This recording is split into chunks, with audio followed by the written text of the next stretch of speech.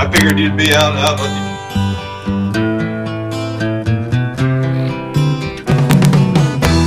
Tax the rich, feed the poor, till there are no rich no more.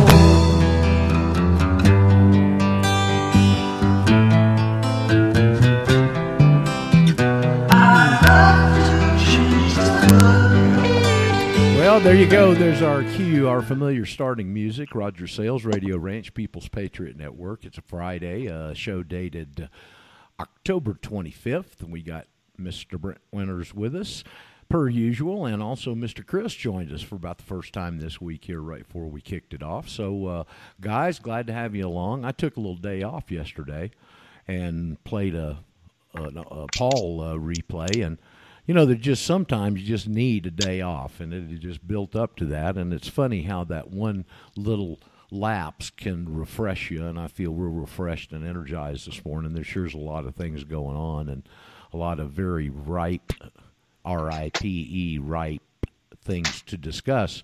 Hey, Mr. Brent, welcome back. Chris, welcome back to you too, buddy. Brent, you had a pretty good week since last week? Oh, yeah. I try to keep up on what you send me to listen to. Sometimes I do, sometimes I don't. Then also we have other friends of the show that send me things. I got a video from Daryl. Yes. I got a few, actually. You get some. I haven't got to all of them, but this one was by a fella. I forget his name. He's down on the idea that the Jewish people control the narrative, and he's a ardent Romanist. Oh, that's Mr. E. Michael Jones. Yeah, E. Michael Jones. Interesting fellow. Well, learned fellow. Ever learning, but never able, ultimately, to come to a knowledge of the truth. That's the way I would characterize him. But he knows a lot of things I don't know, and he studies hard, and he works hard, and he knows a lot of things. He puts a lot of things together, but he does it all from the point of view that Romanism is the acceptable tyrant to the world. Yes. I don't know why people do that. Go ahead. You know, I don't. There's one thing that I've seen him mention twice that I really disagree with, and let's see if I can get DP in here. He let's see if I can phrase this correctly. He attributes the start of Judaism, modern Judaism, to when they actually wrote down, and he gives the guy's name in this one that Daryl sent out last night that I was watching a bit of this morning. It's long. It's 2.5 hours long or something. Yeah. You don't get that all at one setting, but there at the first part of it, he attributes the origin of modern Judaism to when they actually wrote down the Talmud. Okay? Mm-hmm. And I totally disagree with that. It had been going on for hundreds, if not even longer than that, years before, and Jesus was very explicit about it. He called it the tradition of the elders because it was passed down from father to son orally, and I guess they were too ashamed of it getting out or too fearful of it getting out to even write it down. Well, that's right. And all false religion is like that. That's why the Romanists, yet today, and for centuries and yet today, tell their votaries, their fawning people, not to read the Bible. It's not for them to know. The law is not for you to know. The law is to be kept away from you because you're the unwashed masses, and you don't have the wherewithal to understand it. That's the policy of Judaism. And Judaism, the tradition of the elders, now written down in the Talmud and the Mishnah, says that us animals, us beasts, us brutes out here, us goy, they call them. That's an inaccurate use of the Hebrew word as the Bible uses it, but that's what they do. They say that we are not capable. We do not have the intelligence. We're animals. We can't understand the real meaning behind the writings, for instance, of Moses, the Torah, the Navi'im, and the Wukuthuvim, the law, the prophets, and the writings. We can't understand it. They have it. So what we need to do, they say, is just to follow the simple instructions of Noah, the Noah laws, or the Noahide laws, as they say. Well, the Romanists do that. The Romanists do the same thing. Judaism does the same thing, and so does Islam. So does every false religion, because every false religion is ultimately ran by a secret elite. All of the secret lodges are called secret for that very reason, because what they know is not for everybody else. Now, the Bible makes a different point of view about what ought to be known and who ought to know it, and everybody's responsible to know it. It's set forthrightly.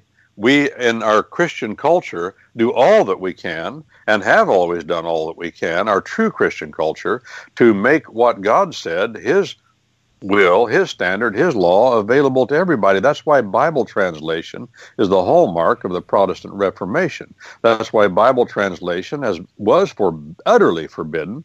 Rome forbade such things, but now Rome says they don't know what to do because everybody's reading the Bible. They can't stop it, so then they came out with their official English version, English, but it's still not the final version. The final version is in the tongue of being hidden. The word Latin, the Latin tongue, the Vulgate of Jerome in Latin is their official Bible. Even the word Latin is from the ancient Babylonian mystery religions. Latin means hidden, fundamentally. And the Latin tongue that was spoken at the founding of Rome by the priest of the family, the shaman of the early Roman religion, was a copy of Babylon. And all of that is secret. But Christianity says no. I'm open. I do it open. And the rest of the world cannot grasp, the evil empire cannot grasp the idea that the truth is absolutely open to everybody. And they even assume that we have secret knowledge as Christian folk. We don't. It's open to them, but the truth is, even if they looked at it, they couldn't see it. Even if they read it, even if they studied it. Now, that's just a fact. There's nothing we can do about that, but it's open. It's open. But they, of course, again, ever learning. Michael Jones, it's worth listening to. I'm glad that Daryl sent it. By the way, I wanted to bring up everything about Michael Jones, put a construct on it in the direction they want. Back to you, Roger. Yeah, back to summation.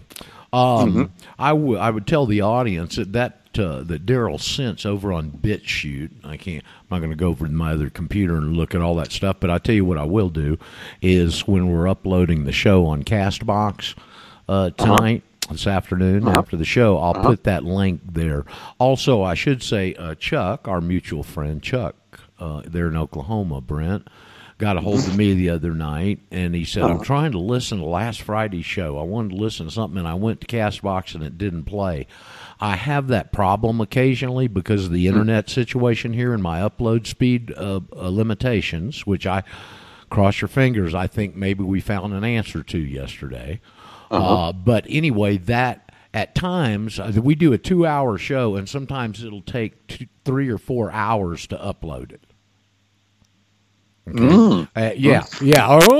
Even longer than that occasionally. And so something happens in that upload, and I think it's so slow. At the end of it, it doesn't do whatever it needs to do digitally to like seal it where it plays, and it'll load it and everything's there, but it doesn't play. And that's what happened at the last Friday show, and I went back the other night and got it uploaded again. So that's fixed. Have that problem occasionally. That was one nice thing about yesterday is I had a little time to concentrate on some of these little nagging problems. And I think we found an answer to the internet problem. So it's going to be a glorious answer, and we shouldn't have any further connectability problems, at least because of limited internet speed. So cross your fingers, maybe that's in our near future. Roger, yes? The reason I said when you said that was because I just stuck a big spoonful of stewed pears in my mouth. We had a friend that brought home over 5 bushels of pears, and I helped him for a few hours cut them up the other night. We came out with 4 bushels of cut up pears. 4 bushels. That's a bunch. We put those in vinegar and water, and then his wife boiled them down, and we got over 50 quarts of pears, and that's all I'm eating is pears and butter. I put a lot of butter and cream. I got a connection with an ex-Amishman over here. He's got a cow herd at 25, and he sells me cream by the jar, cheap by the quart. I just eat it all I want, and I'm having a good time here, but that's what happened. Roger, back to you. Well, yum. I wish I had a bite. Oh man, this stuff is too much. I just wish it lasted forever. And we only got, only half the pears off that big old tree. So we couldn't get them all, a lot of them. Yeah, God's good. He feeds us. We need to stop and consider where it all comes from. It comes off of his land at his permission. Yeah. But I'm glad that I got to listen to Michael, and I listened to him more. I've listened to other things he said.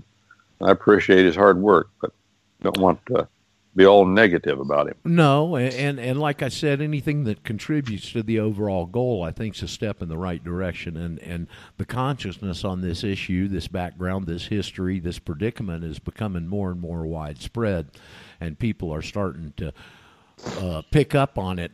I think we're growing exponentially. Put it that way. I think so too, and he's a big part of that. I'd like to put up a 2-hour video and put my spin and refutation with an F as in Foxtrot on what he said, because he provides the facts, and I appreciate that, but he understands them exactly 180 degrees wrongly. Well, and that's a big problem. Like your that we talked about last week, your upcoming trial. Facing Mr. Weiland. I think that's March 28th. Was that right?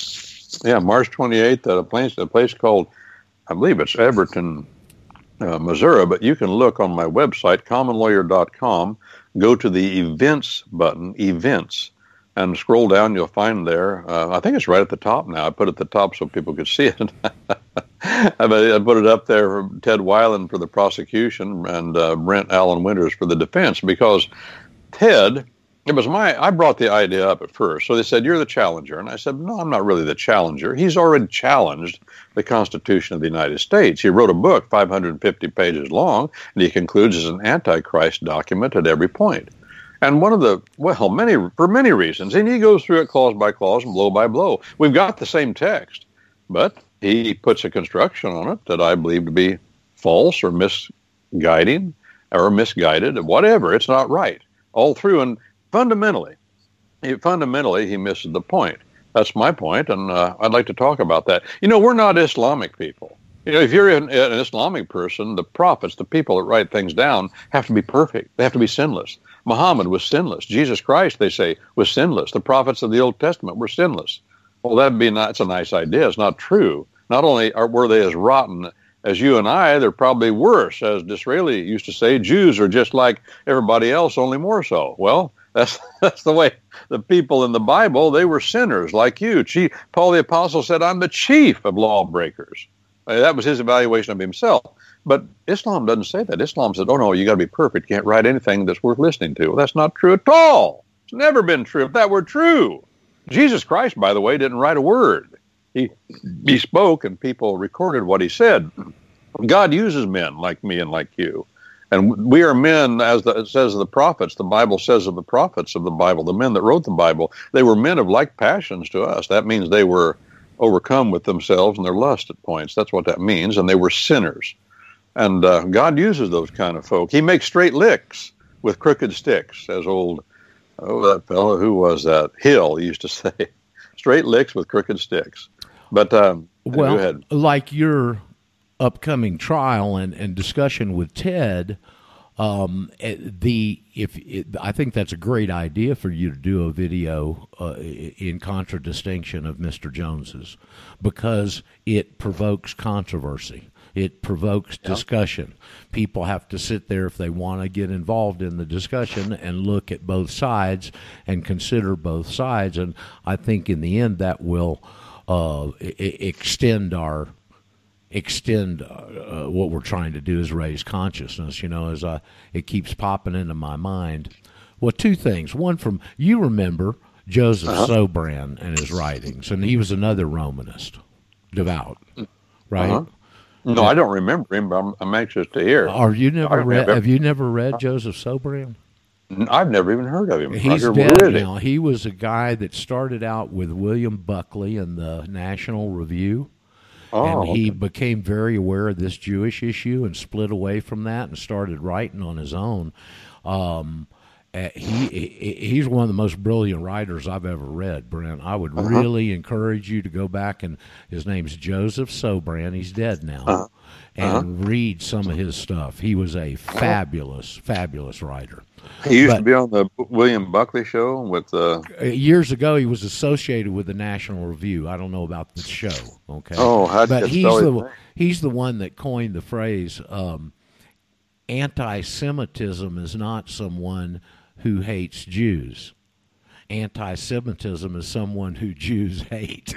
Well, then that's what Michael Jones says. Yeah, well, they were both Romanists. They were both Romanists. Yeah, well, here I am attributing that quote to Michael Jones. It's a great quote. It's a Sobran quote.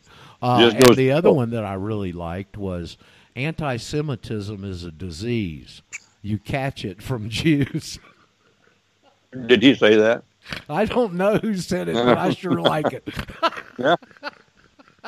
And see, but everything is a misnomer with them. And they do this on purpose. Arabs make up the largest block of Semites on the faces of the earth. Yes. Arabs, not Jews. And the Jews that say that they're Jews, that by their own admission, most of them aren't. At least most of them, maybe all of them. They're not Israelites. They're not descendants of Israel. And even their own people, and they admit that. They don't. Many of them don't hide it. They're Persian or they're Germanic or whatever. But then on top of that, to say anti-Semitism, well, anti-Semitism is what they are. They hate Arabs. They shoot them. They shoot them as though they were animals, snipers, killing them all the time. And they shoot pregnant women and aim for the belly. These are serious anti-Semites. They hate Semitic people. The Arabs being Shem. A Semite is someone descended from Shem. That's what that word means, Semite. And Shem has lots of descendants. I mean, even all the Oriental people, whether the Near East or the Far East, are Semites. And it's believed, and maybe rightly so, we can't prove it, that all the Indians of North America, from the Eskimos in the north of the Arctic Circle clear to the tip of South America, are Semites. So to hate the Arabs, to be against the Arabs, and what they're doing is to be anti-Semite. We need to say that, because let's be accurate with words.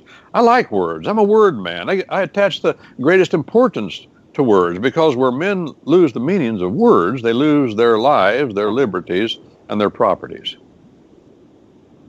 Yep. Back to you, Roger. Yep. Well, I'm going to defer to Bob. Bob usually waits till the end of the show after we've chewed a bunch and then comes in to pick his nits, but he's in here early today, so that deserves our attention. Hey, Bob. Greetings to all. Yeah, Brent, I could not say it better myself, and I know I've said it and beat that drum to death, that the idea of saying somebody's anti-Semitic means they're against the sons of Shem. It doesn't mean they're anti-Jewish per se. So thank you for reiterating that. What I was going to bring up is that quote attributed to Sobran. I was watching last night, actually early this morning. I watched the first of the 9 or 10, I guess there's actually a 10th, in that Europa, the Final Solution, or the final whatever, I can't remember. I watched that first one 2 months ago or whatever it was when we were all talking about it. It made you kind of half sick, and I just didn't even want to go back and watch the rest of them. And for some reason, I got myself back in the groove last night, and I watched the first one again. And I was watching the second one, which is basically another hour long. And there was a quote, and I should have written it down, but there's so much to keep track of. There's so many facts and so many quotations coming that you kind of get lost in it. But there was a quote from a Jewish gentleman, I'll say that euphemistically, way back in the late 1800s, early 1900s, that said essentially that same thing. And he was writing it with pride as a Zionist. Yeah. That the idea that anti-Semitism or an anti-Semite, rather, isn't somebody that hates Jews. It's somebody that we've decided to label and take down, somebody we've decided to launch against. And I thought that was interesting. I don't really want to watch an hour of it again just to find that quote, but it was very similar in its thinking, the vein of thought that he put forward. So I'm not saying Sobran didn't say it, but he may have. No, I may have been aware of this guy's writing. I either read it in one of his articles. His articles was relatively short. He's very good at taking a big idea and boiling it down to a few words. And I either heard him say it or read it in an article. I don't remember which. This is over 25 years ago. But, boy, I would really encourage you to go look up some of his stuff. It's Sobran, Sobran, just like it sounds. And he was very gifted. I'm just thinking, was he Catholic, you say? Yes, and I remember one of the stories that he told was after he reached these conclusions and started writing about it, and his story was he was walking through the airport. He lived in D.C. He was walking through the airport, one of the D.C. airports there, and he saw somebody that was a Jew that was, walking through the airport, and the guy said, "Hey, when did you come off the reservation on Israel?" I remember him saying that. So he got immediate backlash from it, of course, and then he got booted away from the National Review. But he was, I had a Catholic, my good friend Harvey Wysong, who the audience is familiar with, Harvey's cousin there in Atlanta, and his name's Chris. Very, very, very intellectual guy, even though he's a welder, okay? A real high quality welder, but that's always been his profession. But he hadn't had a television in his house in over 25 years, and all he does is read. And he's Catholic, was raised Catholic, and those are the folks that turned me on to Sobran. And he's certainly worth, even though he's not with us anymore, he's certainly worth going back and reading some of his stuff because he's very good. One of my friends from Panama City took a trip up to D.C. for one of these Patriot functions before he died, and there was a luncheon, and he ended up sitting across the table from him there at that luncheon and was very honored to do so. But guy was a great writer. He had a good contribution in his lifetime, and he's got a legacy of work out there you can delve into. And if you're not familiar with him, and it's amazing to me how many people have not heard of him. Daryl had not heard of him. Brent, you haven't heard of him.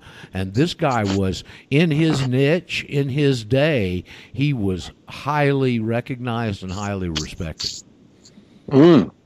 Well, after watching that series of 10 presentations on YouTube concerning Europa that Bob mentioned a while ago, I think I saw them a couple of times, and again, gathered a lot of facts. I didn't agree with all their conclusions, but I would say this, from what I can gather of that and everything else I've learned about the subject of Nazism.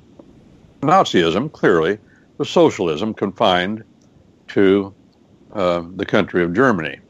But the Nazi movement seems to be, and this set of videos confirmed it even more for me, the Roman Catholic view of what to do with the Jews. And the Roman Catholics were behind all this. Hitler was an ardent Roman Catholic, as Michael Jones, and there were many others. Of course, the Lutherans didn't have much to say about it. Lutheran Germany was more to the north, and they took those fellows and strung them up with piano wire, like Bonhoeffer, they murdered him, and many others, jailed many other Lutheran pastors. But the Romanists were getting a pass, and the SS troopers were Romanists.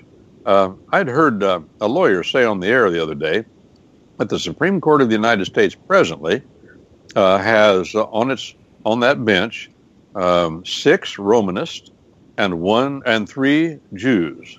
6 Romanists and 3 Jews. And he said, that's not a crosscut of America. And you're not going to tell me, and not me either, if you got a brain in your head, this isn't true. Your religious point of view drives everything you do. Yes. Justice Scalia used to say otherwise. It's not true. It can't be true. It's impossible. Because whoever you take for your lawgiver is ultimate. Your life is going to color what you do. You can't put it down. It's not possible. Go ahead. Is Clarence Thomas a Romanist? Yes. educated in Jesuit school. I forget which one. Yeah, that's why. Yeah, Are there other Americans out here? Oh, overwhelmingly, there are non-Romanist and non-Jewish Americans. But when it comes to those positions, not just the Supreme Court of the United States, but federal courts in general, you're not going to get a Baptist on the federal courts without something funny just happening, or a Presbyterian, a fundamentalist Presbyterian. That says a lot. What it says is that intellectualism, as Michael Jones promotes, reason, logic, scholasticism, that's what's venerated. Trouble with that is it won't get you to the truth. The Bible and God's law and our common law is about facts. It's not about reason. Reason and logic, when you focus on reason and logic, as our universities do, they have textbooks on such things. Once you focus on that, as the Greeks did, as the Romanists do today, once you focus on that, facts have a way of receding from consideration. And without facts underneath of that logic, your premises, where you start your logic, in other words, you may have pristine, airtight, steel-trap perfect logic. You won't come to the right point of view because you started with the wrong premise. You can't think. No man can think.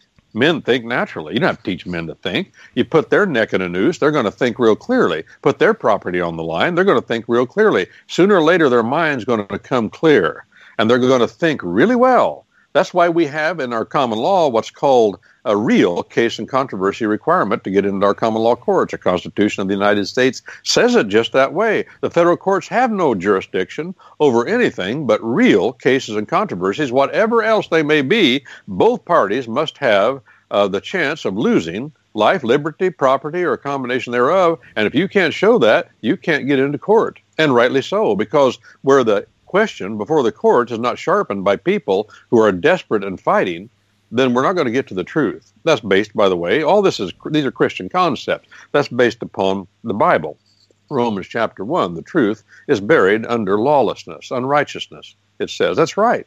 That's why we have cross-examination in our country. They don't have it in the rest of the world. It's the surest surety of truth that you could possibly get. People take oaths all day long. It's meaningless. Most people that take oaths don't have a clue what they're doing. It's just a formality you go through. They never think about it. They don't know what it is. It doesn't excite their consciousness to tell the truth as it's designed to do because, well, they just don't know. They've never thought about it. But they're enamored with people that look like they're intellectuals. The whiz kids of Lyndon Johnson during the Vietnam War. They were all educated. All that horse manure. Listen.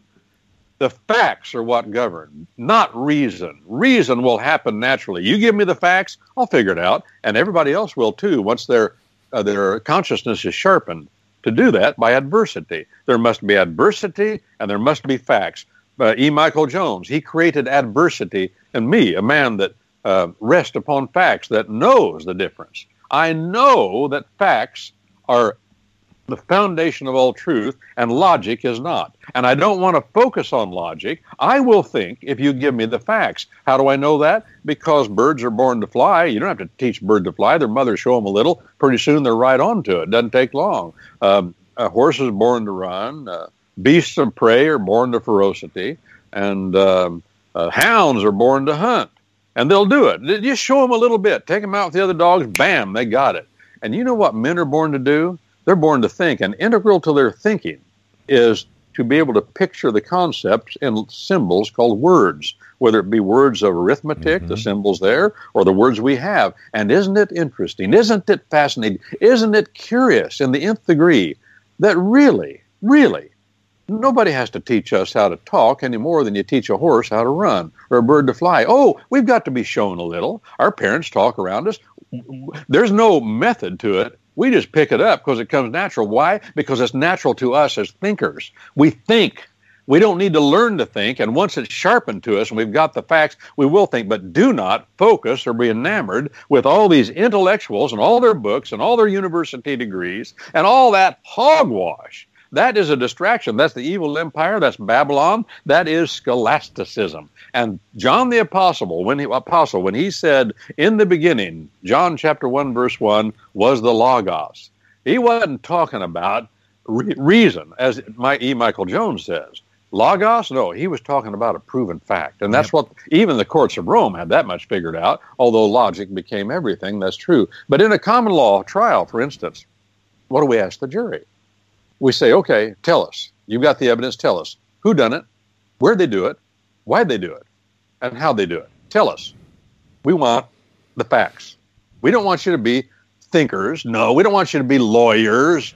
No, don't try to be some kind of a highfalutin scholastic. Your brain works okay. Forget that. You're on the jury because we don't want those people that are trained scholastically to figure this out. They won't figure it out. The judge and the lawyers, all those people, they're overtrained. We want folk like you to figure it out. You get to decide who lives or dies. The experts don't get to decide. We just grab 12 people standing around. That's the strength of our country, because we recognize that men are by native creation of God himself, intelligent, and we do not need to focus on logic. We need to focus on facts, and we're not doing that. Paul the Apostle said it this way. I have 1 Corinthians 15. I have delivered unto you that which I first received, how that Jesus Christ was crucified, dead, and buried, and rose again. Friends, neighbors, and kin, those are facts.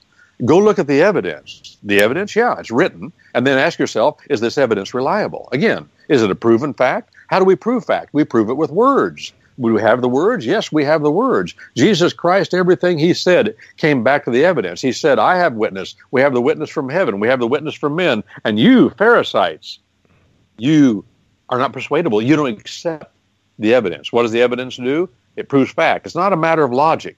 Let's start with the facts. Back to you, Roger. To quote Sergeant Joe Friday, just the facts, ma'am. Just the facts.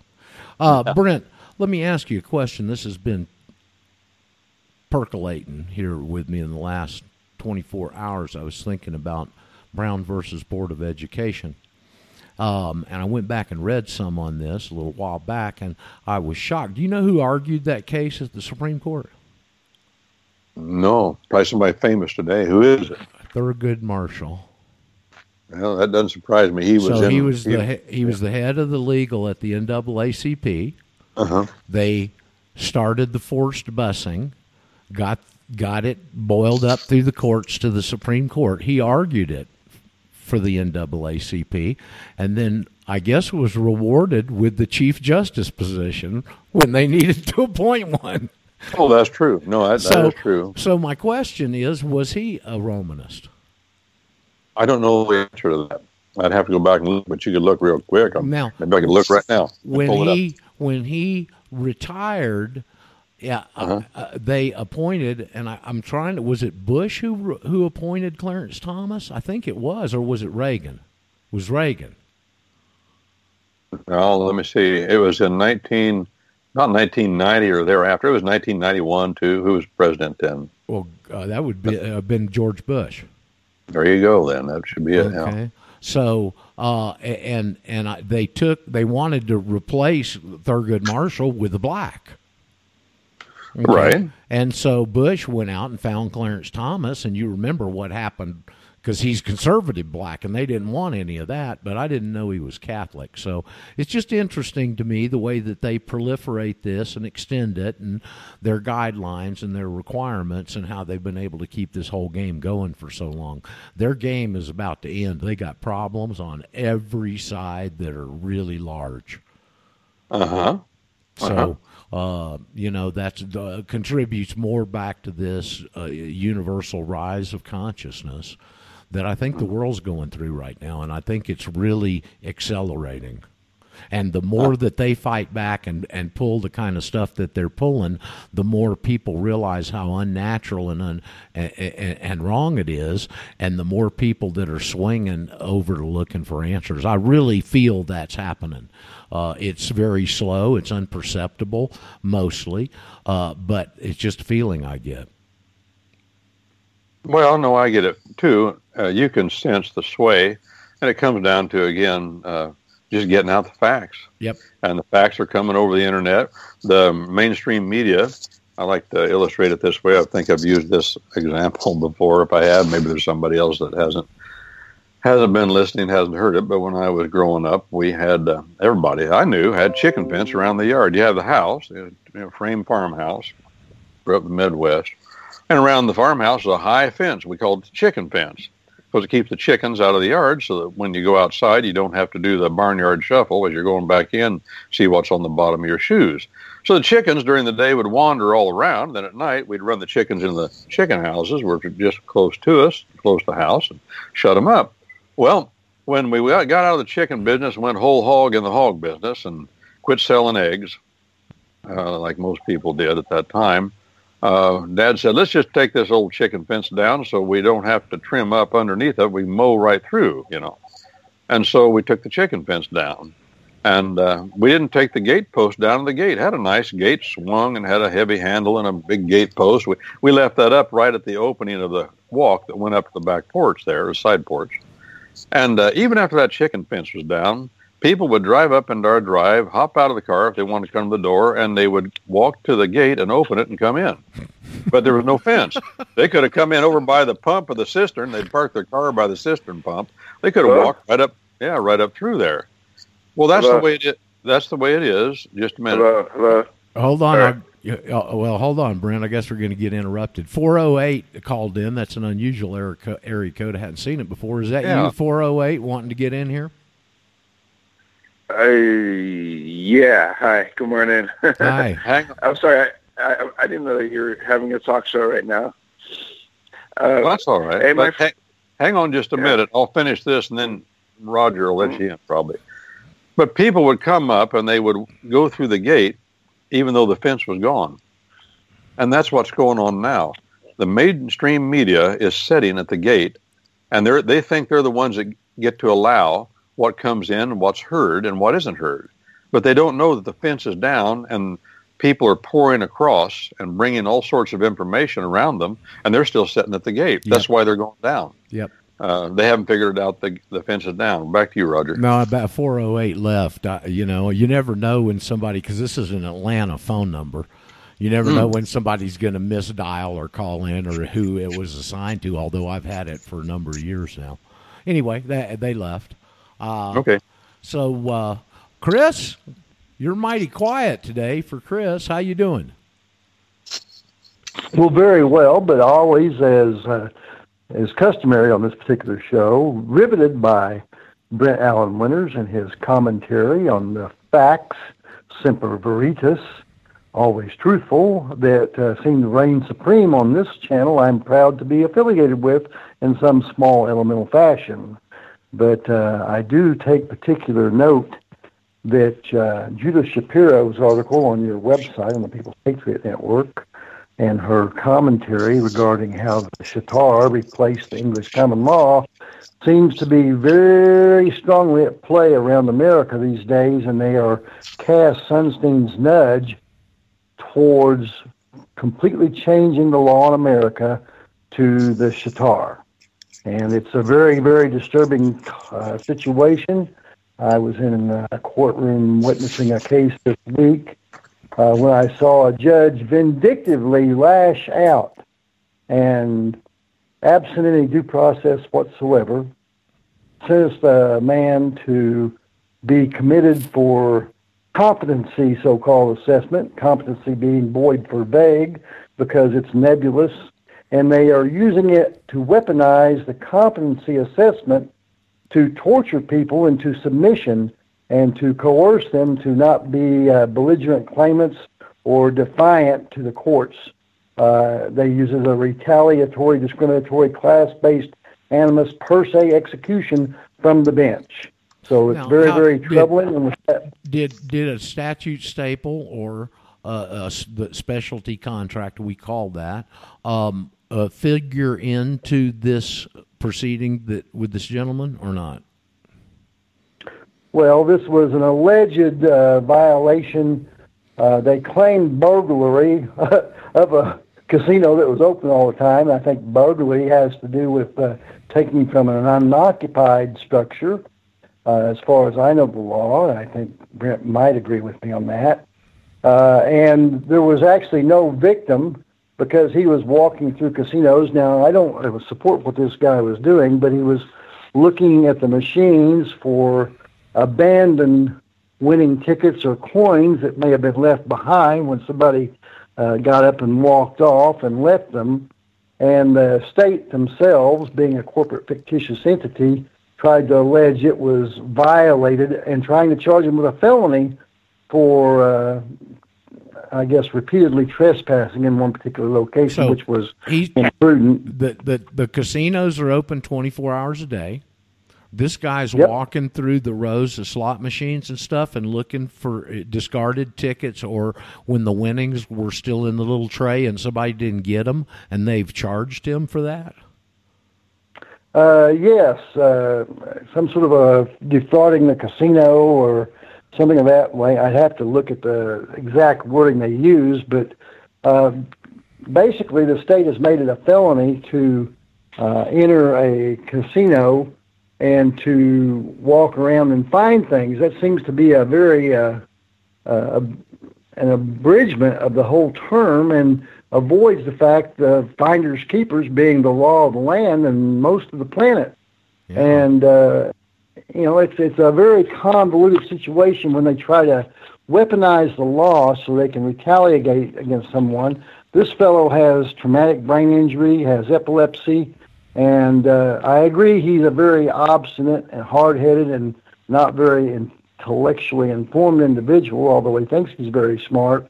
But I think this was a miscarriage of injustice in this particular case, and it's obviously they're retaliating against him because he has rather defiant conservative views that he is pretty well pronounced in court, and they don't like him a bit, and they showed it very, very clearly. Huh. Well, that's a sad situation. There's, as one of those old TV shows used to open up, there's 8 million tales in the naked city.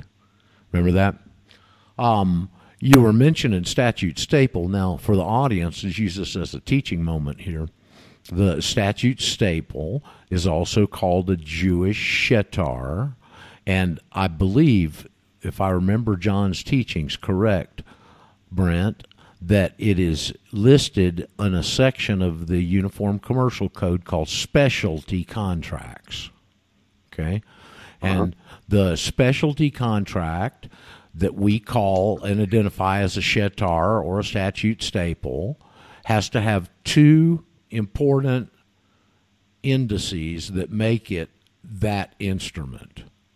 It has to have a recognizance, and it has to be signed under seal. Those are the two requirements that I remember. Now, a recognizance for the audience, and I had a lot of trouble with this stuff when it's first presented to me because these words are foreign to us.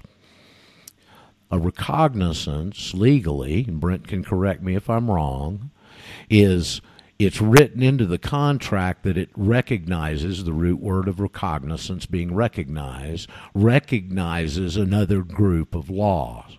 In the statute staple we're probably most familiar with, the 1040 form, the recognizance is, I agree to abide by all the conditions of Title 26 CFR.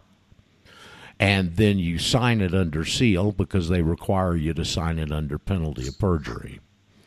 And the point I'm trying to make is the statute staple, as you started out with your story a minute ago, Chris, it literally has taken over the land. How many of these contracts, and I've never gone into this and looked, Brent, it's a pretty provocative question, how many of these contracts in the sale of goods are actually statute staples? The one that comes to mind immediately, or the two, would be a housing mortgage and a car loan. Okay, because they can exercise self-help remedies there. Maybe not as much in the house situation. They still have to go through a procedure depending on if you're a judicial or non-judicial foreclosure state. In other words, in some states, I think there's about 21 of them, they're called non-judicial foreclosure states, and that means that all they have to do is advertise your properties being seized, and the 3 weeks in a row, and the fourth week they sell it on the courthouse steps. And Georgia's one of those, I know. But I think that Chris's statement is probably right, and I would imagine many of these contracts that people enter into to purchase something are statute staples. Does that make sense? Yeah. So that whole system is not just the tax system now. It's permeated the whole society through this banking system. Mm-hmm. Now, don't forget, there's certain conjecture that Shetar was the basis of the infamous star chambers back in England, and that when they drag you into one of those makeshift courts, that there was some sort of a case over there in one part of it, and they would open it up and drag out the Shetar and then start applying the screws. Well, that would be the documents, such as mortgage documents, agreements, to pay back money with a surcharge. In other words, usury. And I should. Go ahead. I was going to say I should probably add in the salient fact that he initially refused to speak, as observed by a highly conflicted attorney that was involved in the case they tried to invent for me, who I later spoke with. But he took the Johnny Cochran and O.J. Simpson tactic of remaining silent, and the attorney, the public defender so-called, claimed he was standing on his Fifth Amendment right and not speaking, and the judge took umbrage with that severely and said, well, surely he can answer a simple question. Has he read the indictment? And he refused to do that. Later on, though, he did go into a rather interesting oratory soliloquy and informing the court that they were violating RICO tort fraud and conspiring against him and would be guilty of felony crimes and guilty under Trezevant versus the city of Tampa Bay, Florida, and some other diatribe that was particularly enraging to the court. Imagine that. Yep. Well, the emphasis of what we do here for the audience, I'll just emphasize it one more time, is to try and attempt to put people in a position where they don't have to deal with that crap. Go ahead, Brent. Well, no, that's revealing, and he has the right, absolutely, to stand mute, M-U-T-E, and say nothing. And for a judge to do that, he ought to be taken out, removed from the bench, taken out. He ought to be disbarred because he's sworn. And if he can't do that simple, it's a privilege. He's sitting on the bench. And if he can't have simple respect for the dignity of another man, especially when it comes to rights that our Constitution of the United States has chosen to protect, the ratifiers of our Constitution have chosen to protect, then he hadn't ought to be on the bench. Lawyers ought to be saying that. I don't practice law there. Maybe it's easier for me to say, but it ought to be said. I have a duty to say it. I have a duty not to stay silent in this case because I've sworn to do the same thing, and he should do that. And it's just a matter of saying, well, all we have to do, thank you, and to the defendant, and if you don't wish to speak, then I'm going to do what I'm going to do. And if he wants to do something, he can do something. Let me read I'm glad you brought that up. We need to be reminded, and we need to put the pressure. There needs to be an outcry, an upswelling of men and women that say, no, judges, you are sworn to do this. We have the power to vote you out of office. We have the power to tell our state legislator to put a bill of impeachment in for you, get you out of the way. You've been misled. You don't have the self-control necessary to be a judge on our courts. That's called judgeitis. Let me read Nehemiah, Roger. Okay. Nehemiah 5, 3 through 5. Now, Nehemiah is a book in the Older Testament. Now, this is what people say in Nehemiah 3 through 5. We have mortgaged our lands, vineyards, and houses. We have borrowed money for the king's tribute, that's the emperor's tribute, and that upon our lands and vineyards, and lo, we bring into bondage our sons and our daughters to be servants. And some of our daughters are brought unto bondage already. Neither is it in our power to redeem them, by the back, in other words. For other men have our lands and our vineyards. That's what happens.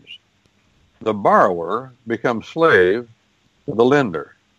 And once you're enslaved by being foolish enough to borrow something with an agreement to pay a surcharge, that's a contract. An agreement. You've made an agreement with a banker a banker, let's just call them banksters. You said, hey, if you give me the money I want, I'll use that money and pay you back some other money plus more money. That's an unlawful contract according to the maker of heaven and earth.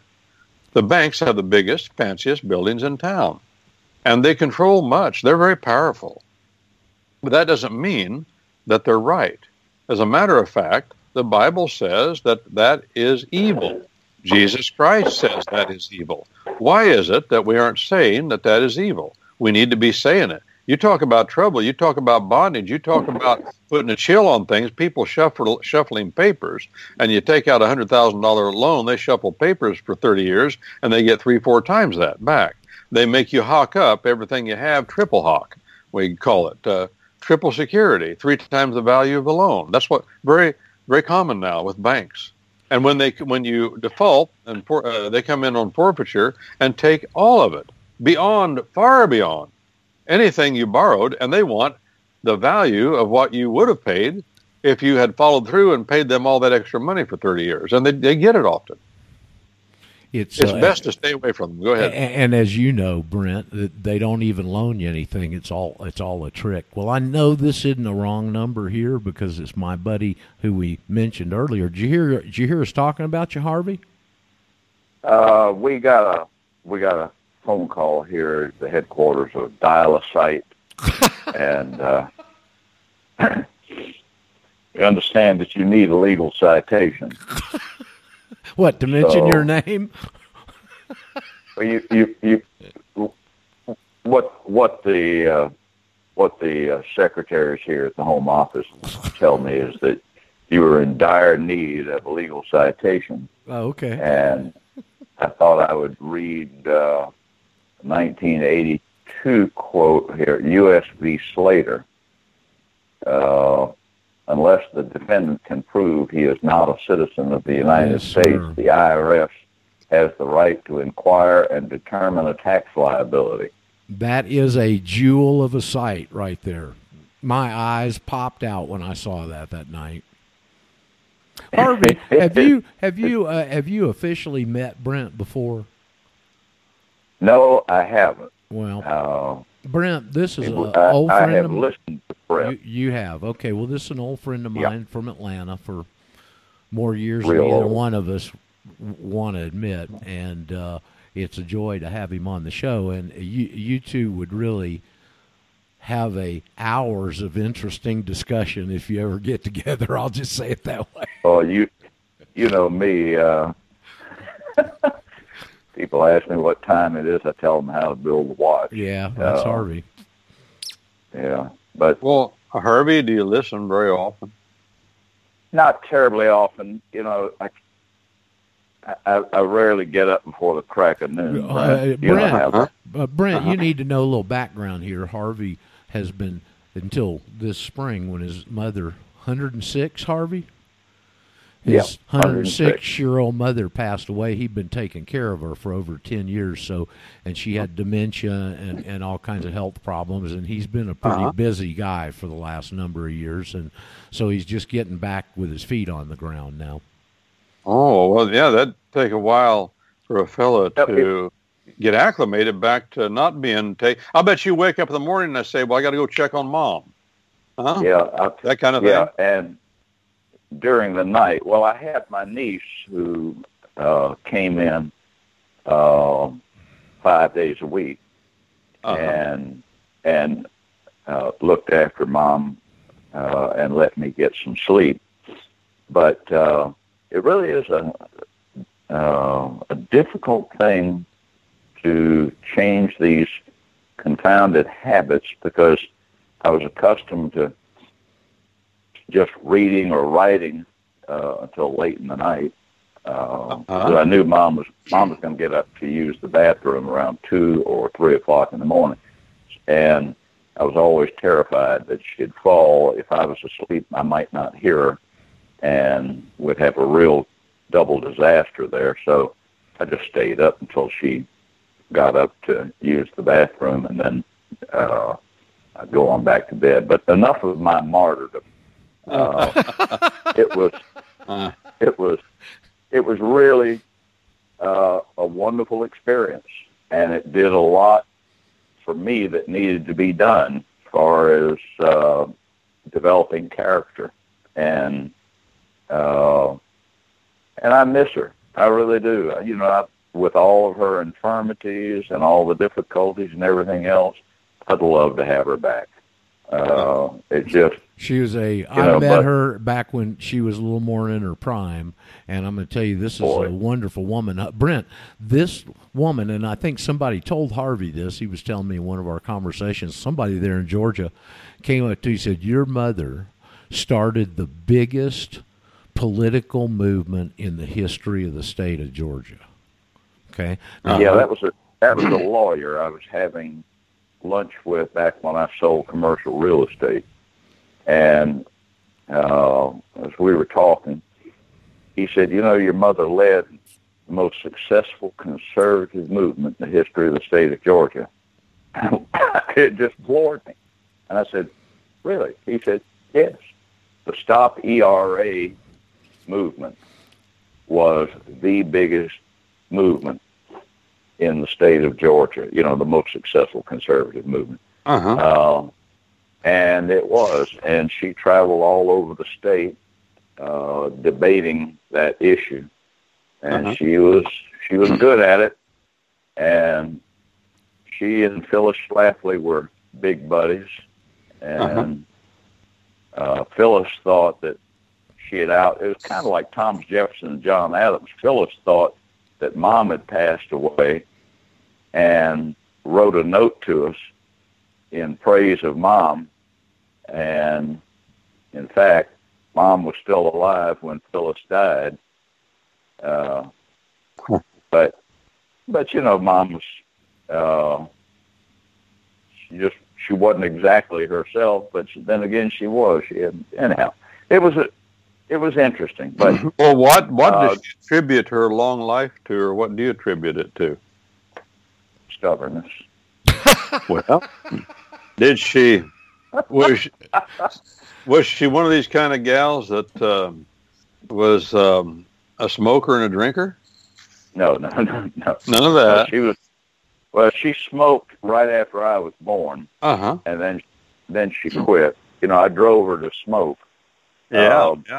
And she did drink, but you know, it was one of these social drinks. You know, and she'd go out somewhere, but nothing much. And when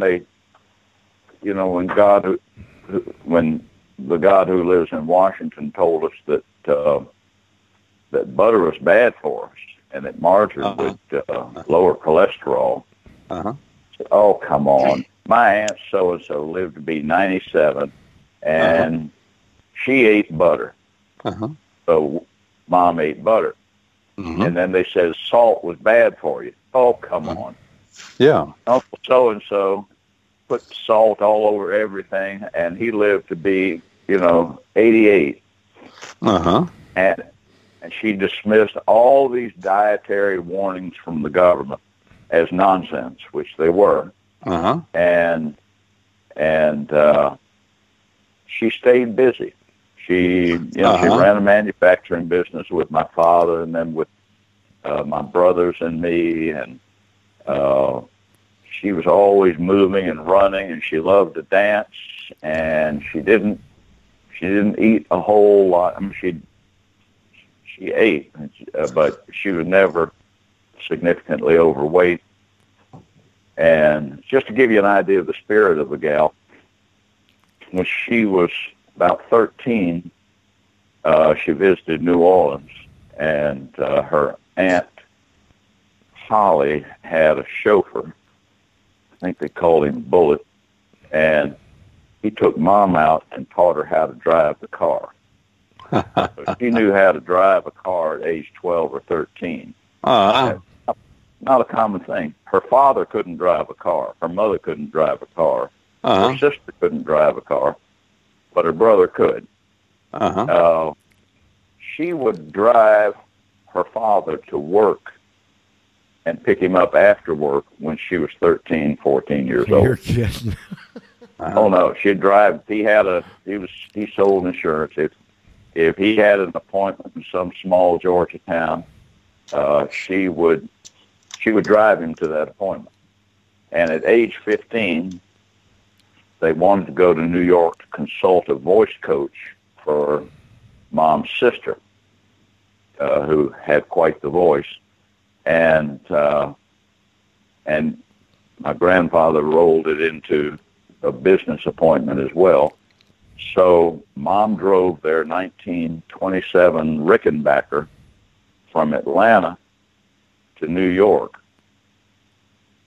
and then up to see Niagara Falls, and across Canada to Detroit, Chicago, St. Louis, New Orleans, Mobile, Montgomery, and Atlanta.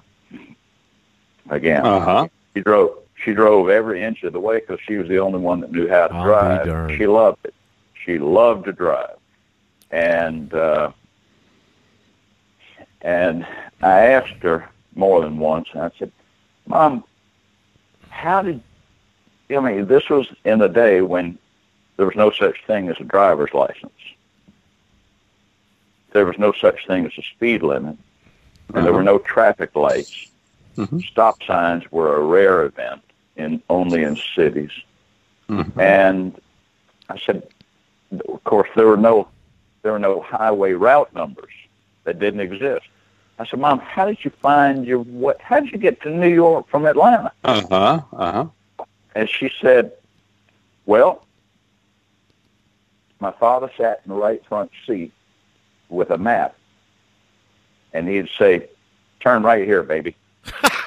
and that's what I would do. And I said, "Well, wasn't that confusing?" She said, "Well, there really weren't all that many roads back then." And it's true. And I'm going to drop a footnote to what you're saying, because I'm amazed by this concept as well. At the turn of the last century, at the turn of 1900, there were only approximately 165 miles of paved roads outside of city limits in the United States. Wow. 165 miles. So, of course, that was before once cars got on the road, slowly. But I remember when the roads where I lived were all gravel and some of them dirt. And slowly but surely, as I grew up, the blacktop, that money came for blacktopping, and it happened. And go ahead with your story. Yeah, but that's what she told me. That the highways were not paved either. Yeah. So I imagine when they got to this little town here that they were aiming for, they would say, "Okay, well, the next town looks like we ought to be going over to here." And there'd be a little sign somewhere along the road that pointed to the name of the town. And so you just turn and follow that road, that highway, like over here we have Alabama Highway. Guess where that goes? Yeah. So of course, you could look at the sun and kind of figure out which direction you were going to. Go ahead. Yep. Chris? May I interject a moment? Or Bob? Yes. Yes, Bob. Yeah, hello, Harvey. I don't know that we've ever talked, but good to hear you. Yep. And I was reflecting on the fact when you were wistfully talking about your mom. She loved to drive. It occurred to me in a flash she wasn't even driving back then. She was traveling. Yeah, there you go. That's right. And you qualified it very, very quickly after you said they didn't even have driver's licenses. They weren't even available yet. Well, when I was a kid, the Georgia driver's license was a little piece of cardboard paper, and you could pick up blanks everywhere. Of course, when I was a kid, we all wanted a phony driver's license so we could buy liquor. And sure. Get in the club. Yep.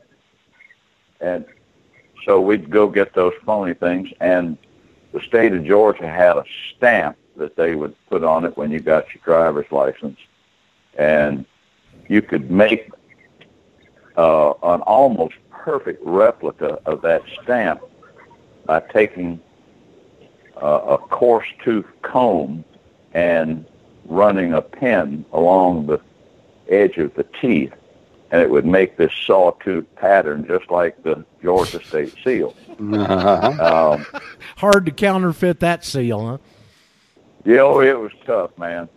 But the funny thing was that it did not say that it was a driver's license. What was the title of that little document? It was called a chauffeur's license. Oh. Chauffeur is an occupation. Yep. And it was an occupational license. Where you're carrying, where you're driving to carry people. For a fee on the public highways. And, of course, back then, we just thought it was quaint language, you know. We didn't attach any legal importance to it. It was chauffeur's license. Okay, well, driver's license. But that's what it was. It was a chauffeur's license. Yep. And everybody became convinced that they were chauffeurs. So they stood in line. It's very common about the time the CDL came into being back in the 80s, the commercial driver's license, which I would point out is a bit redundant because a driver's license denotes commercial activity. But, of course, you know, when you say that, it sounds funny. But yeah, when it came out, it was quite common for people to have an A or B license, you know, for a semi or a straight truck without a combination, et cetera, to be called a chauffeur's license. I mean, that was just the vernacular. Yeah. Yeah. Well, that's what it was. And when let me inject this. I've mentioned it on the program before. I read it. Something that you pick up as a tidbit doing a bunch of reading. You know how they got the public to accept driver's licenses or chauffeur's licenses, Harvey? No, I had no knowledge of that. The very first move they made was to offer a discount on your car insurance if you had a license. It's all about the benefits. Benefits. Be careful. Oh boy. There's always a hook. There's always a hook in there somewhere. If you see a string leading to a dough ball, Brent, you can bet you there's know, a hook in Brent. Yeah. Yeah. Go ahead. Brent, you know that passage in the Psalms that talks about if you're a man given to appetite, you know, you'd be better off to cut your throat. Don't eat the king's dainties. Don't take his benefits, because if you do, buddy, you're in the Army. You're in the Army now. You're enlisted. Yeah. Yep. Yeah. If Benefits. you take what they call, the law calls it, the court cases call it FFA, Foxtrot Alpha, Federal Financial Assistance. It doesn't mean Future Farmers of America. Don't be fooled. But at $1 of FFA, $1 of FFA gives the government, whether it's the state or the feds, control of you respecting the activity that the FFA is given to. For instance, a famous case, I believe it was back, it was in the 80s, I think. Bob Jones University down there in South Carolina, Bob Jones College. You know, they said, well, we want all the Africans to come here. They had people going there from Africa, and of course black people from America. Great, we love you, we want you, but we don't want you. We don't want the white girls dating you. We don't want you dating white girls. We do not allow interracial dating, holding hands, any of that stuff. And finally, somebody sued them. It went to the Supreme Court, and the Supreme Court said, look, you get federal financial assistance down there at that college. And they said, no, we don't. Oh, yes, you do, because the students go to school there that receive loans from and grants from the insured from the federal government. Therefore, we call that federal financial assistance. You see, they were taking a benefit. The students that came there were receiving money that they were paying Bob Jones with. And so the government said, then you have to follow our policies, and that's what happened. There are a few schools in the nation that don't do that. Some of them are worthwhile, some of them aren't. In other words, they don't accept any students that have federal or state grants or loans, and in other words, benefits from the feds. I remember reading, there were two governors from Illinois, just bang, bang, both of them went to federal prison, one for almost 5 years, George Ryan, and the other one for 10 years, I believe it was. He's still in. What was his name? Blagojevich. Oh, yeah. Both of them went. Neither one of them were criminals. And neither one of them were convicted of what they accused them of, and what they accused them of wasn't a crime. That doesn't mean that Blagojevich wasn't a jerk and all that. He might have been, but he was friends with the wrong guy on the wrong day. That's the way politics works. Well, he went to federal prison. But in both those indictments, the indictments start out with the same language.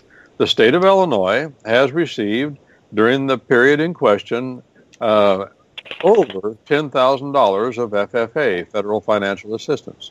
The states accept federal financial assistance. Therefore, the governors that people put into office in their states are under control of the federal government.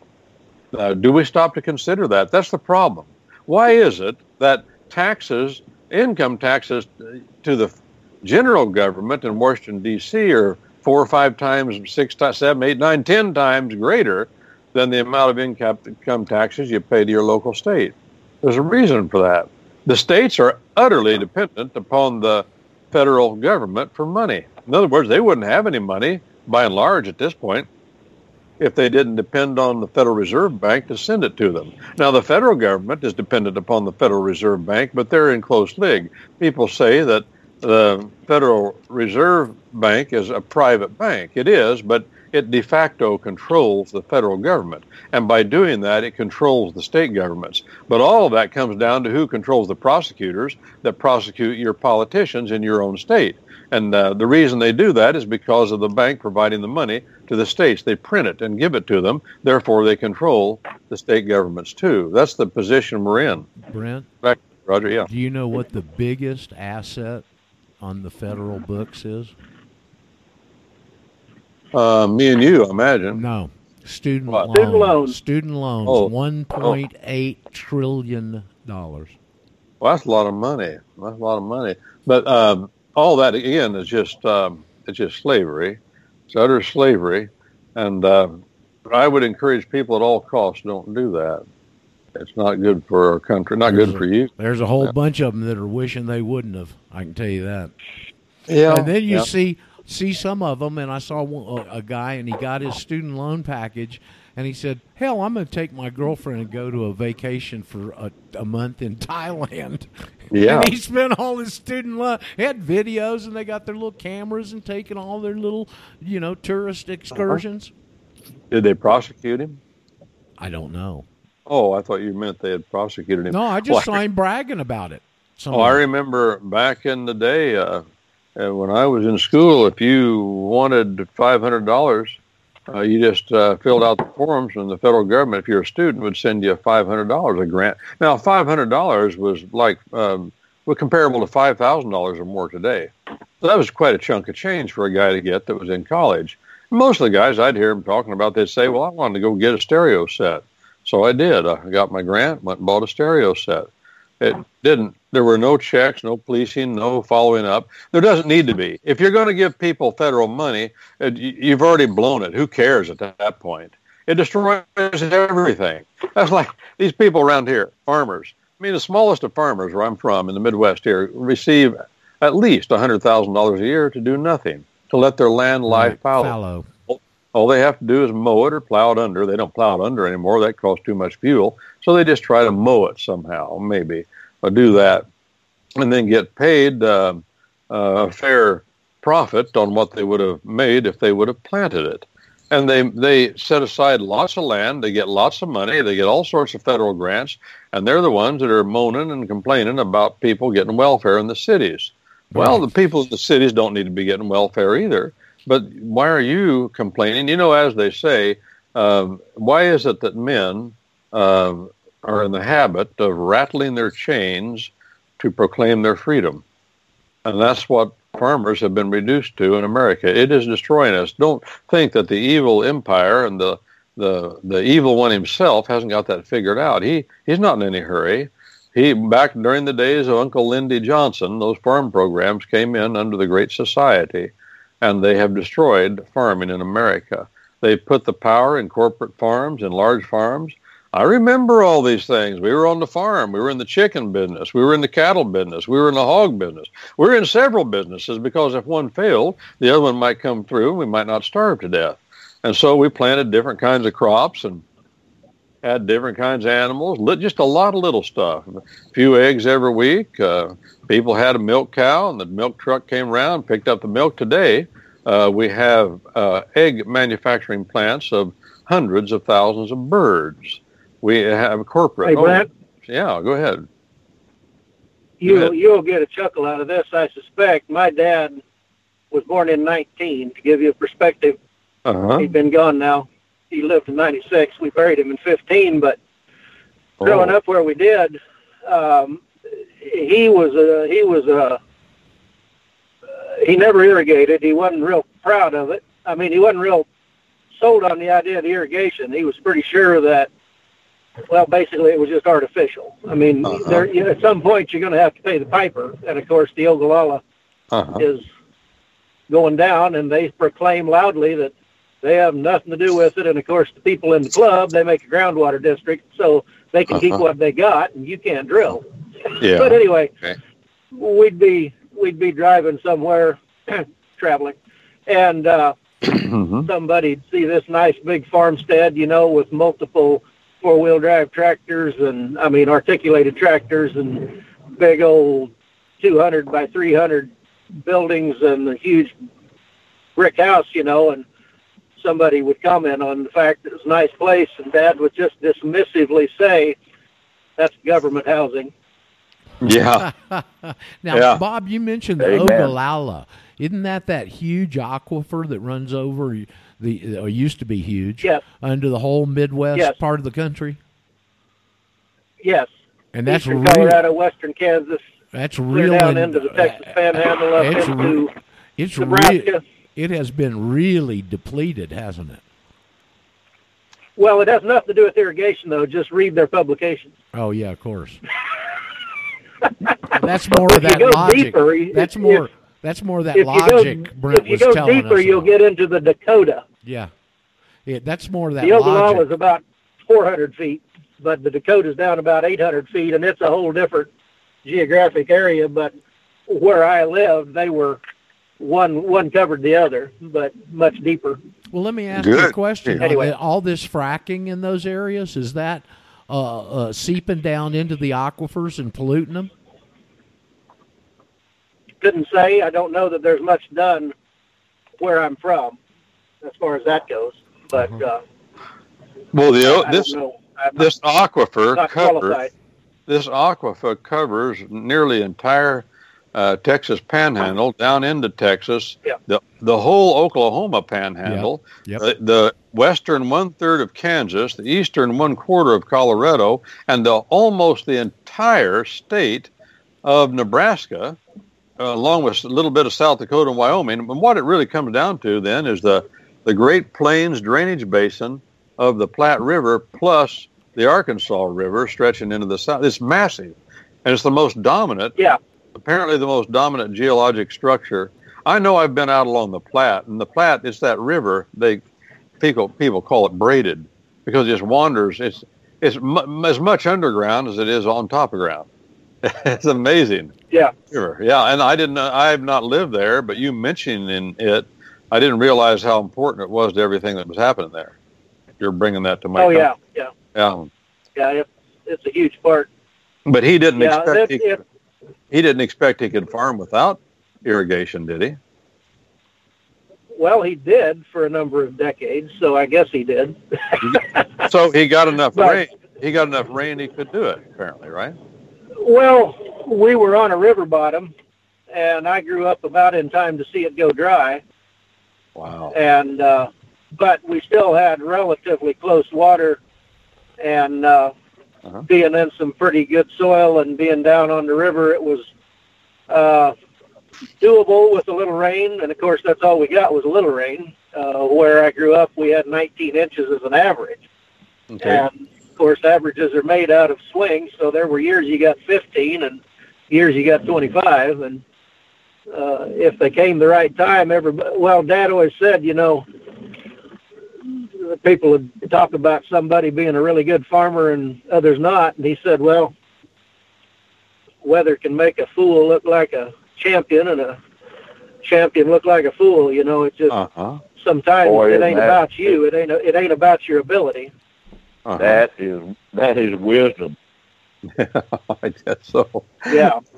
Yeah. A lot of us out But there. if you talk to a lot of the government, if you talk to a lot of those folks in government housing, they are self-made. Yeah, right. Yeah. With resolution in their voice and a set to their chin, they did it. Yeah, I see that Yep. too. Mm. I'm sure. Right here close. No question. Oh, Figure I'm out a sure. way. Yeah. Figure out a way to funnel government money into your pocket. The whole Okay. the whole thing's just built. I mean, it amazes me. I've been in it all these years. I've spent many years of my life dedicated to understanding, studying, and being able to help other people understand this. And it still amazes me how big a scam this thing is from top to bottom. You know, Interesting. Go this ahead. is off topic, but given the fact that we all seem to be word guys, for better or worse, you know, I was surprised at some point to realize that the word benediction meant blessing. Uh-huh. And when you break it down, of course, it's the same root word as benefit. Uh-huh. You know, something good. And in this case, with the diction, you know, it's in word or spoken. So it's something good that's spoken. It's a blessing. Yeah. When I first came into that, you know, and we're talking about government benefits, of course, that's in air quotes or you know, quotation marks, because you don't really, it appears to be a benefit, but it'll be your answer, you know. But I just, first time I heard benediction, well, I think it came about when Papa Benedict came around. I got to thinking about what it even meant. You know, this is what, 15, 20 years ago? Uh-huh. And I got to studying the word and realized what it meant, and it was like, well, that's kind of insightful. The spoken blessing. Yeah. You know, interesting. it's a good word spoken, and that's right. And the Latin word gets the idea. The English equivalent is bless, which is an old word that has to do with blood. It talks about the blessing with blood, which of course is the redemption by the man and the God-man, Jesus Christ. He blesses by his blood. So the word blessing is a good word. The trouble with it is it's short, it's sweet, it gets the point, but people don't have a clue what it means. They just know it sounds nice, and when it goes off in their brain, it pops like a balloon, and it just makes them feel good. Oh, bless him, but it doesn't mean anything. I try to translate. There's two words in the Bible translated blessing or benediction, if you're in the Romanist Latin Bible. And the Old Testament word is barak. And well, barak means a good word spoken. But that's a clumsy way to translate. I've looked for the word blessing is the best translation if people understood it, but they don't know what it means. So I reject it for that reason. It's become, like a lot of words in our Christian world, hackneyed. They just sound nice, but nobody stops to ask what they mean. And that's another one of them. Like sin. Well, sin doesn't sound nice, but it has a distinct meaning in old Anglo-Dane speech, but we've forgotten what it means too. It means law-breaking. Sin is law-breaking, to break the law. It's a nice word because it's short, it's sweet, 3 little letters, and it hits home if people know what it means, but they don't anymore. It's been forgotten. Harvey, I was talking earlier in the show. We had quite a conversation, at least from my end, because none of these people knew who this guy was. And I brought up, I would say, the great Joseph Sobran, because I really consider his writings to be in that category.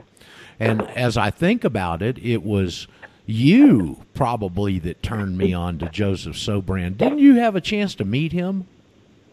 No, I never met him, but I read his columns with some regularity, and I always found that he had insights that were ordinary men were not blessed with, and he was witty, but of course he was in a different world than I was. He was Catholic, and I am certainly not. But Now, yeah. I mentioned my friend and your cousin, Chris, who I greatly admire, always have. Yeah. Okay? Yeah. And he is Catholic, and he's your cousin. Mm-hmm. Then obviously you had a denominational rift in the family background somewhere. Yeah, Charlie and I departed for greener pastures. Okay, you reformed. Yeah, and I belong to a Reformed Presbyterian church. I mean, we're about as modern as the early 1700s, and I'm happy with that. I like it. Yeah, I bet. Here's a quote from Joe Sobran. He said, now this is from '94, said, but the epitaph of the 20th century may well be, quote, here lie the victims of open-mindedness. And, just a doggone good insight.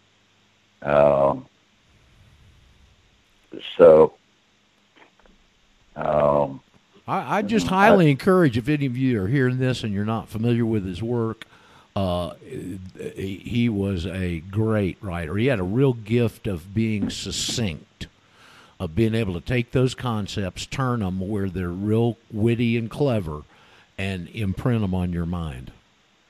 Yeah, here's one. The federal government has become essentially an agent of many evils, a weak and rotten tyrant whose collapse is desirable. It has vastly exceeded its constitutional powers and for bad purposes, like promoting abortion. If it ceased to exist, we would actually be closer to the kind of government we had when the Constitution was adopted than we are now. And he defined Washington as the city that never blushes. I thought that was, yeah. Well, this guy, he didn't live long. He's not much older than us. He says here he died in 2010, so he only lived about 60. Well, he died at age 64.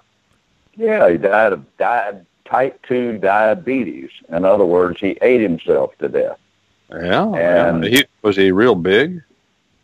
Heavy? He was chubby in the photographs I saw of him. Uh-huh. But you can die of diabetes and be rather slim if you just load up on man-made wheat. Yeah. In case anybody doesn't know, the wheat plant we have today is not the wheat that is mentioned in the Bible. Go over that. Harvey, you went over this last week when you called one day, and this would be, I'd like to see if Brent knows this. So if you'd go into that again, the difference in the wheats and what happened. Yeah. Well, this was genetic modification before they knew how to modify genetics in the lab. They were just crossbreeding, and they did it to such an extent that they doubled the number of chromosomes in the wheat plant. And, forever, for America, the beautiful, for amber waves of grain. Well, ain't no amber waves anymore, are there? You got dwarf hybrid wheat, and they got these big pods on short stalks because the long, tall stalks wouldn't hold that heavy wheat head up. And instead of having 24 chromosomes in the chromosome pairs in the wheat plant, we've now got 48. So it's a great example of man usurping God's authority to create life forms. And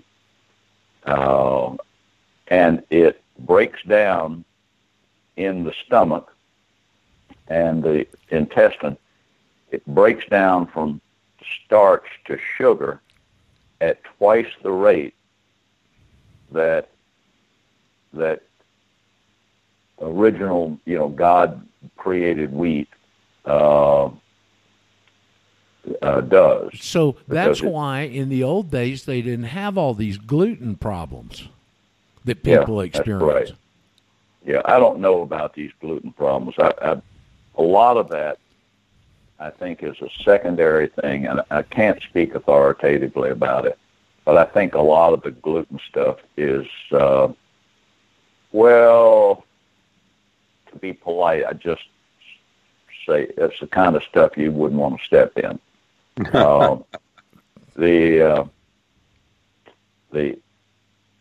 Once they got people convinced that gluten was the enemy, then they started producing products that are gluten-free. Gluten, you know? Yeah. Yeah, and I go to the I go through the grocery store. I can't buy anything. All they got is crap food. Yep. And you know, you look at a box of Cheerios and it has a big thing that says gluten-free, and you pick up something that you never in your life imagined could possibly have gluten in it, like vinegar, a bottle of vinegar or olive oil or something like that. It says gluten-free. Well, I don't want them to put a label on there that says gluten-free. I want them to put a label on there when they find some vinegar or olive oil that's got gluten, and brag about that.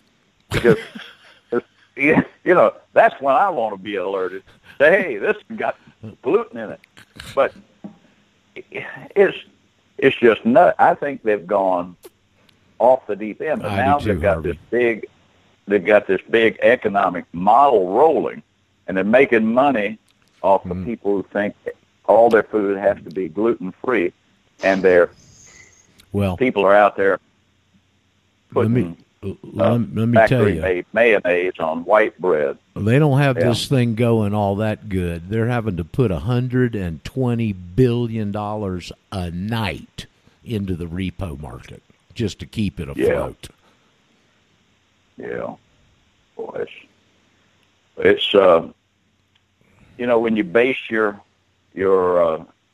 society on corrupt beliefs, it's not too terribly surprising that you, well, it's just like Joe Sobran said about the federal government. You know, it's desirable that it collapse, and I think that's. Well, it's about to. One of the, it's about to in some way, shape, or form, or else we're going to break out into an all-out civil war. Yeah. Brent, did you hear that True News segment here? And I try and send you the ones that look important. About a week or so ago, where they were going back historically and doing an overview of the things that were happening right after Lincoln got elected and connecting them to everything that's happened after Trump got elected. Did you happen to see that? No, I didn't. Oh, boy, the parallels are striking. Uh-huh. Did you see it, Bob? Bob, did you? No, I did not see that. Well, I didn't see that one. Well, I know Daryl did, but he hadn't joined us yet today. Maybe I can call him up here. But they were talking about the states in rebellion and the difference in the parties hated each other and all the things that were happening in that first part of Lincoln's term. And, man, it just paralleled exactly what's going on with Trump. Well, the division has never changed, and the division among mankind has never changed in 4,000 years.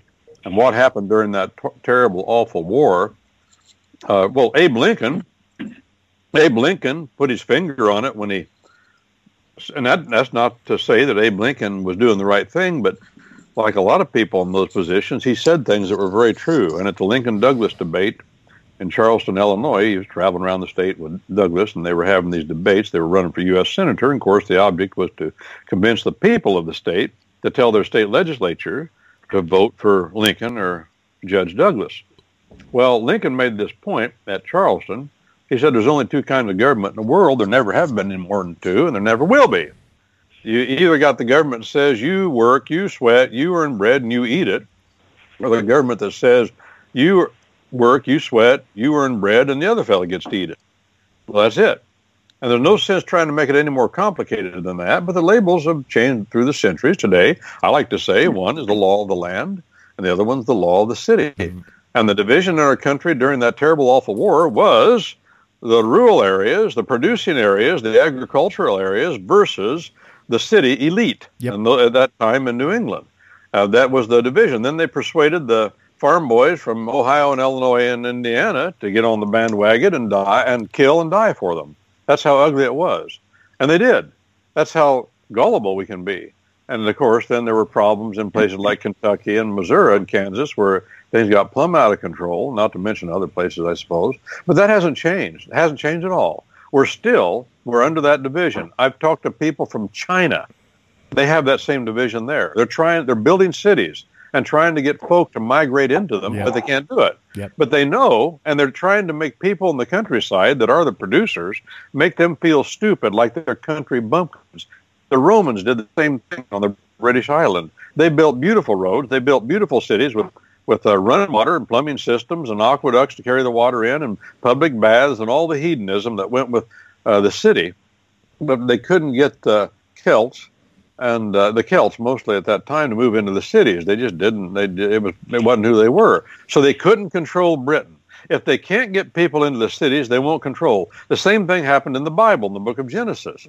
When under the policies of the Hebrew by the name of Joseph, people were taken off of the land and put into cities that they had built so they could control them and tax them. The same thing happened in Genesis chapter 11 in Babylon. Everybody, let's gather around in the city. They all come into the city. Why? So we can fleece you and control you, and then we'll take you out and you can farm the land. The same thing happened in Europe when they built the castles. And they said, we'll have all the serfs out here. They'll farm the land, and if somebody attacks, you can all run in the castle. And on and on and on it goes. It's the folk that produce. The only way production can occur initially is from the land. There is no other way. Everything we have comes from the land, whether what we eat or what we wear, what we drive on the road, the metal, and the agricultural products. What is mined, what is worried from the rocks of the earth, or what is coaxed from the soil of the ground. That's all we have. And when people are taken off the land, then the large corporations, that's the method here, large corporations, which of course are controlled ultimately by the government, control the farming increasingly in America. And if we don't have a backlash against that, we will be destroyed. Why? Well, I know the evidence is pretty clear. History is clear as crystal. What will happen? And so it comes down to us, me, you, the folks that listen. Let's get the right mindset. Let's get it into our heads what Abraham had into his head when he left that ugly city called Ur. It said that he got to walking. He just got out and he started walking. Which way did he go? He went west. Go west, Abraham. He went west. The Bible says he didn't know where he was going, and he didn't know what he was going to do when he got there, but he knew he had the impulse to travel. There's that word again, travel. And if travel is taken away from us, then we have forgotten and separated ourselves from the most fundamental agreement we can make with God, which is to be fruitful and travel, to multiply, to scatter over the faces of God's earth, to bring it into lordship for his purposes. And if we're not on the land, that won't happen, and the government will bring the land into lordship. And then need I tell you what will happen in that case? They will control everything, and they will destroy the land, utterly destroy it. And that's what they're doing in places where they've taken while they're worshiping it. Yeah. Well, here it is, the difference between the law of the land and the law of the city, the kingdom of God and the evil empire, the covenant of God and the evil empire. Here it is. The evil empire will drive men to worship and serve the land or something on it, the creature, the creation thereof. Worship and serve it and dominate other men to make your living. The law of the land says, no, we dominate the land and we serve other men. We dominate the land to make our living, and we serve other men. And that's what Jesus Christ meant when he said, do not be as the leading men, the princes of the nations, the ethnos, which is equivalent to the Old Testament, goyim, the other nations. Speaking, by the way, of the Jews. That he was applying that whole idea to them, who seek, he said, to dominate one another. My word, do I get weary of that. You go into, well, there are just certain religious points of views. Go into a hardcore Roman Catholic community. We've got a few around here. See how those folks live. They live to dominate one another. And why do they dominate one another? Because that's their culture. Why is it then in the culture of Babylonian Judaism, it's all about getting money out of the other fella? It's not about production. It's about how can I skin the other guy. That's what Romanism is. How can we get money out of people without working at it, without having to produce anything ourselves? That's the position. We all want to be professors and judges That's what they all seek. That's why the courts are filled with people of that religious persuasion, lawyers, judges. They want to be in position, academics and universities, people, their religious point of view demands that they get, here's another one, Hollywood. Just get in a position where you can get money without producing anything. You just take money from other people. Banking, there's another one, usury. You just get money by shuffling papers around. You produce nothing. Our culture of production has gotten away from us. Our puritanical beginnings that said every man must produce, every man must work. The Bible says if you don't work, you don't eat. That's what Paul the Apostle said, a man who understood Babylonian Judaism very well. He was one of them. He never mentioned any of their ugly doctrines, not once. Not once did a man who had been immersed in that ugliness all of his life, not once did he ever mention the details of their religion. Now, Jesus Christ did on a few occasions when he went after them. Of course, that's why he drove them on purpose. On purpose, watch this. He drove them on purpose to murder him. He knew that's why he came. That's what it was all about, and he timed it just right. He didn't antagonize them as much as he wanted to, maybe, but he decided when he would do it, and he would drive it home. He would go for the open confrontation. I will go back to Jerusalem, knowing that when he went back, that's what they'd do to him. He gave himself up. He drove them to it, but he never sought to dominate the other fella. He's the one in John 13 that tied the towel about him, and he said, I'm going to wash you fellas' feet. You're in here? You didn't get it done? I'm going to show you that what my point of view about worshiping the Creator is. I serve you, and I dominate the land. That's what he taught them. Serve you, dominate the land. Do not serve the land and dominate men. Do not worship the creation. Do not be a tree hugger. Do not be an environmentalist, religious wacko. That's what they are. And then dominate men. Get into politics, dominate men, and then go out and worship and serve the land and hug the trees. Just the opposite is the true religion. All other religions will get to that point sooner or later. Dominate men so much they'll murder babies and say that's what we must do. Why? Because what I want is to dominate you and get your money. I'll get you to murder your baby and you pay me. Or I'll get the taxpayer to pay me and I'll become filthy rich murdering babies. That's the difference. It just plays out. It plays out in so many different fact patterns. The destruction. And God wants us to say, hey, God, I appreciate it. You've given me the revelation of who you are. It's in writing. The laws of nature's God in writing, and the laws of nature not in writing. The observations we make around us of the relationships between things and people and people and people. That's our common law. Back to you, Roger. Wow. I've always thought, Brent, that your synopsis of that is the simplest, and I use it a lot in when I talk to people.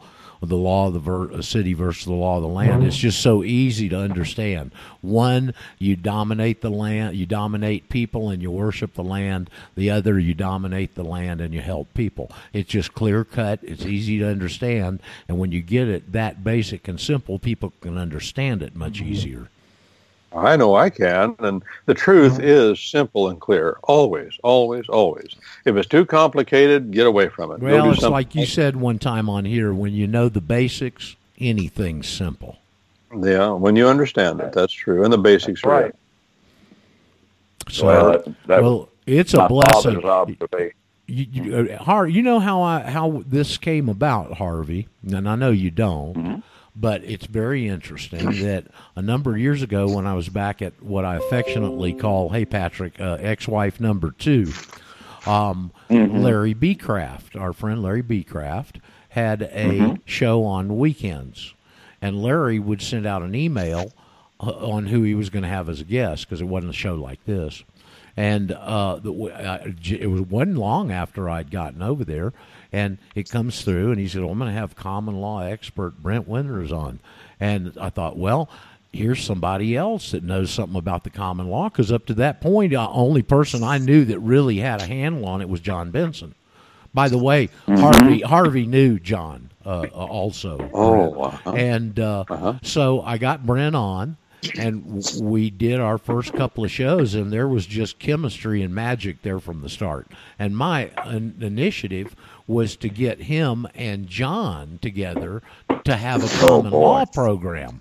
But John was sick by then, and we never, I think maybe they got together once, but we were never able to pull it off. But Brent and I enjoyed it so much that we started. This was, Brent, I mean, it's like 5 or 6 years we've been doing this, and with the exception of my foot and some of your trial calendars, we hadn't missed a Friday in 5 or 6 years, however long we've been doing it. No, it could have been a technical snafu maybe, but that's right. I want to ask Harvey a question. He'd started to talk about something his dad said. I want to hear that. But if you do two things, wait, Harvey, two things. Number one, first, before you tell me what your dad said, tell me what the name of the church is down there where you attend. I want to look them up. Oh, okay. Well, where my membership is still is in Cumming, Georgia, at Chalcedon Presbyterian Church. Uh-huh. Who's that pastor? What's his name? I've forgotten. Joe Moorhead? Moorcraft. Well, Joe's not the pastor anymore. He's elsewhere. And Tim Price is the pastor now. But that's 2 hours away from me now. You know, I moved 5 years ago. While I was looking after Mom, there came a point I couldn't go to church. Uh-huh. Yeah, I had to. Mom wouldn't behave herself in church, and anyhow, so is that a PCA? I've been attending a Reformed Presbyterian Church in Chattanooga, which is known as Brainerd Hills Presbyterian Church, and small, just like what I'm accustomed to, small church. Does David Tullis go to church there? In Chattanooga? Uh-huh. I don't know. Okay, never met him. Never could be. Yeah, it could be a big church, could be another one. I just know some people down there, and I know they go to a Reformed Presbyterian church. And well, that's it. That's the one. And I'll keep an eye out for him. But I know several of the people there, but not the whole bunch. I'm not fully integrated into the church, and I haven't moved membership to that church. But one of the things I like when I checked online, well, I was talking to a fellow several years ago, and my brother Charlie, who's a Baptist, joked to me, says, Harvey B. says, watch out for this guy. He's not to be trusted. And I said, really? He said, yeah, he's Presbyterian. And so we chuckled, and he told us, I said, where do you go to church? And he told me, and I had looked at that church, and I went, something's wrong here. And they had women involved in the ministry somehow. And I said something to him. I said, no, that's not what I believe in. And he said, well, maybe the church you're looking for is Brainerd Hills.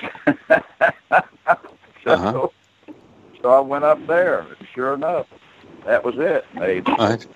They have on their webpage, among other things, they strongly support homeschooling. Well, man, that just lights my fire, because the greatest threat, the greatest evil in this society is the government-run school.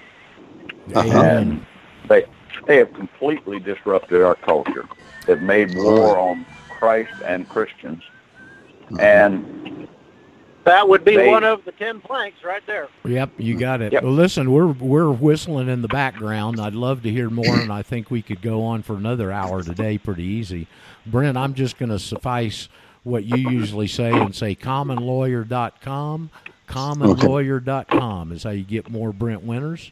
And I wish we could get more of him here, but we have him on Fridays, and we love it, and glad to have him every time. And hopefully we close out the week and give you something to, your word, Brent, ruminate on over the long weekend. So want to thank everybody that contributed today. We've had a lot of good discussion, and hopefully left you something to ruminate on over the weekend. You guys have a good one. I'll see you back on Monday. Sure, thank you, Harv, for calling in, and Bob and Chris and the others that joined us. And we'll see you Monday and see what happens over the weekend. Bitcoin went up $1,000 in minutes this morning. So maybe something cooking this weekend financially. We'll see what happens Monday. Wow. You guys have a good one. Yeah. Okay, Roger. Hey, Rod, give me Harvey's number, Rod. Send me Harvey's number. I'll do it. I'm going to call you, Patrick. All right, 10-4. Adios. Hasta la